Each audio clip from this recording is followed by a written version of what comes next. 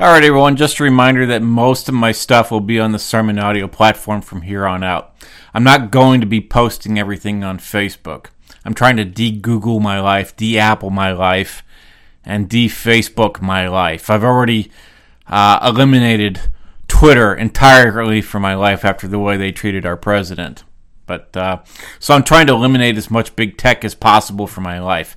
I realize that I can't function in this world entirely without using some portion of big tech. Even Sermon Audio itself probably leverages part of it.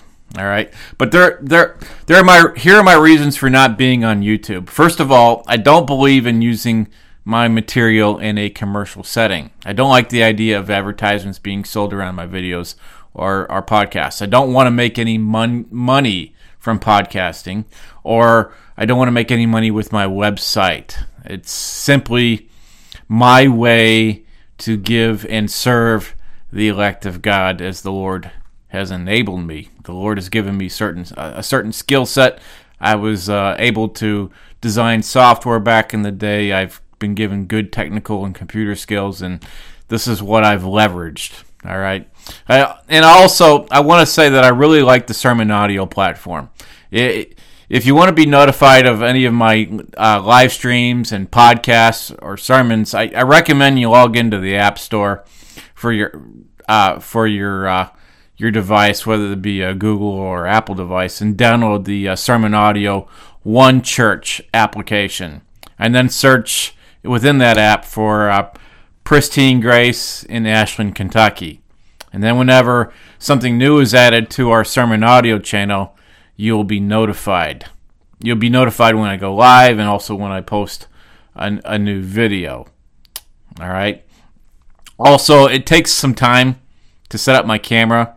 I found that this camera that I'm using is my iPhone camera. It's not the one that I had on my Mac, because the one on my Mac, the resolution isn't very good. And I just think what we've got here is a much better solution, but it takes some time to get it set up. So I may just do a few audio-only messages. We'll just see how it goes. Also, I want to say I had a very good discussion with a brother today up in Vancouver Island, Canada. And Brother Ed, if you're listening, I just wanted to say I really enjoyed our chat. Thanks for giving me a call. I hope that everything works out for you.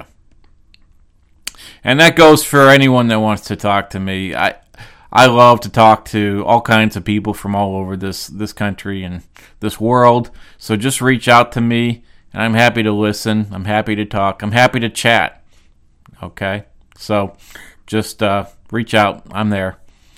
And so that's about all. I hope you all have a good Friday or a good Saturday night. Hopefully you guys are getting prepared for services tomorrow. I know a lot of you out there don't have access to a church, or you are quarantined for reasons regarding the virus. But anyway, we should be worshiping every day. We should be honoring our Lord every day. We should be praying every day. But Sunday is generally the time when almost universally we get together with the saints of God. So let's go ahead and get to tonight's message. This one is about God's will, about how He always gets what it is that He wants or desires. And I've touched on it briefly in the last few podcasts, this idea that there is only one will of God. I've dedicated an entire message to this before in the past. If you go search on Sermon Audio, you could probably find it. But I just wanted to get this reminder out there again. And the writer of Job 23, verse 13, he said, "He that is God is in one mind, and who can turn him? And what his soul desireth, even that he doeth." What his soul desireth, even that he doeth. Right there it says, God does what He desires. Okay? Kind of says it all right there, doesn't it? Yet there are many people today, in fact, many teachers and so-called theologians that have stated that God has more than one will. It's kind of crazy. But the vast majority of theology experts out there, that they believe that God has two different wills. They believe or they state that there is a decretive will and there's also a will of desire, that God does something different from that which he wants or desires.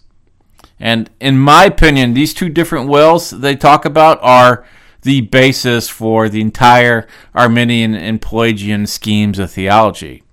So it's my opinion that we should probably study and learn this perspective, and then use that as a way to contrast with the truth. And by studying error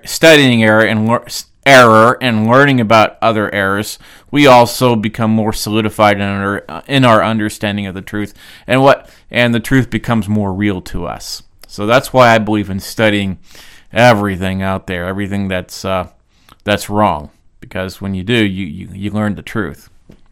And as a predestinarian, or an absolute predestinarian, if you will, one who believes that everything has been predestined, I believe that this two-will theory concerning the will of God, it's been invented, I think, maybe to explain some of the more seemingly difficult passages one might encounter in Scripture. I'm not going to get into them. I think I touched on them on a previous podcast. But, for example, some will say that God has elected a limited number of people to salvation in Christ, but that he also desires that all men would be saved. Okay, this example is an apparent contradiction to most students of the Bible. All right, and even many plain-thinking atheists. The people who state this thing, which is your traditional Calvinist, they would have God sitting in heaven crying over the souls that were not saved. My buddy Bob says it's divine tears of frustration. But yeah, that's not the picture of God that I have, and if you're listening, you probably don't share the same perspective either.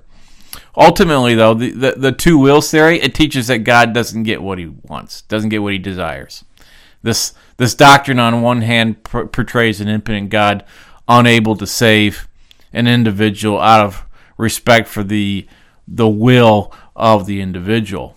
Yet, on the other hand, it also portrays a God at conflict with himself. So, what do we think about this? What are we to think of that? Thankfully, it's my opinion that Scripture portrays an immutable God who has purposed to glorify himself. And before the foundation of the world, God determined to glorify himself by the salvation of sinners in Christ. He decreed that they would fall in order that his glory would be manifested in their salvation by Christ's sacrificial and substitutionary work on the cross, and by redeeming them. He also decreed that he would be glorified by the reprobation and destruction of billions of people. And that's a sobering thought. But all the events of history, every particle of dust, all the comings and goings of man, they were predestinated in God's immutable and eternal counsel. Everything happens because of God's unitary and sovereign will. And I think he ought to be praised for that, don't you? He ought to be praised for his infinite wisdom. So, if you're out there tonight, if you're a brother or sister in Christ, if you're one of God's children, look around your world and do not worry. Everything in this world, including your circumstances and your difficulties and your trials, all your infirmities, they're all for your good. Romans 8:28 is pretty clear on that, and that's one I go to all the time. But all these things are for your good, and ultimately they're for God's magnificent glory. Redemption, the story of grace, God's glory in redeeming sinners. God could have very well created us without sin, just like the angels, and we'd be in heaven. but his plan for us to be redeemed sinners. We know what redemption is. We know what it is to be saved from evil. How great is that? All right, think about that. All right, and that's about all for today. I hope you have a great day tomorrow, and good night.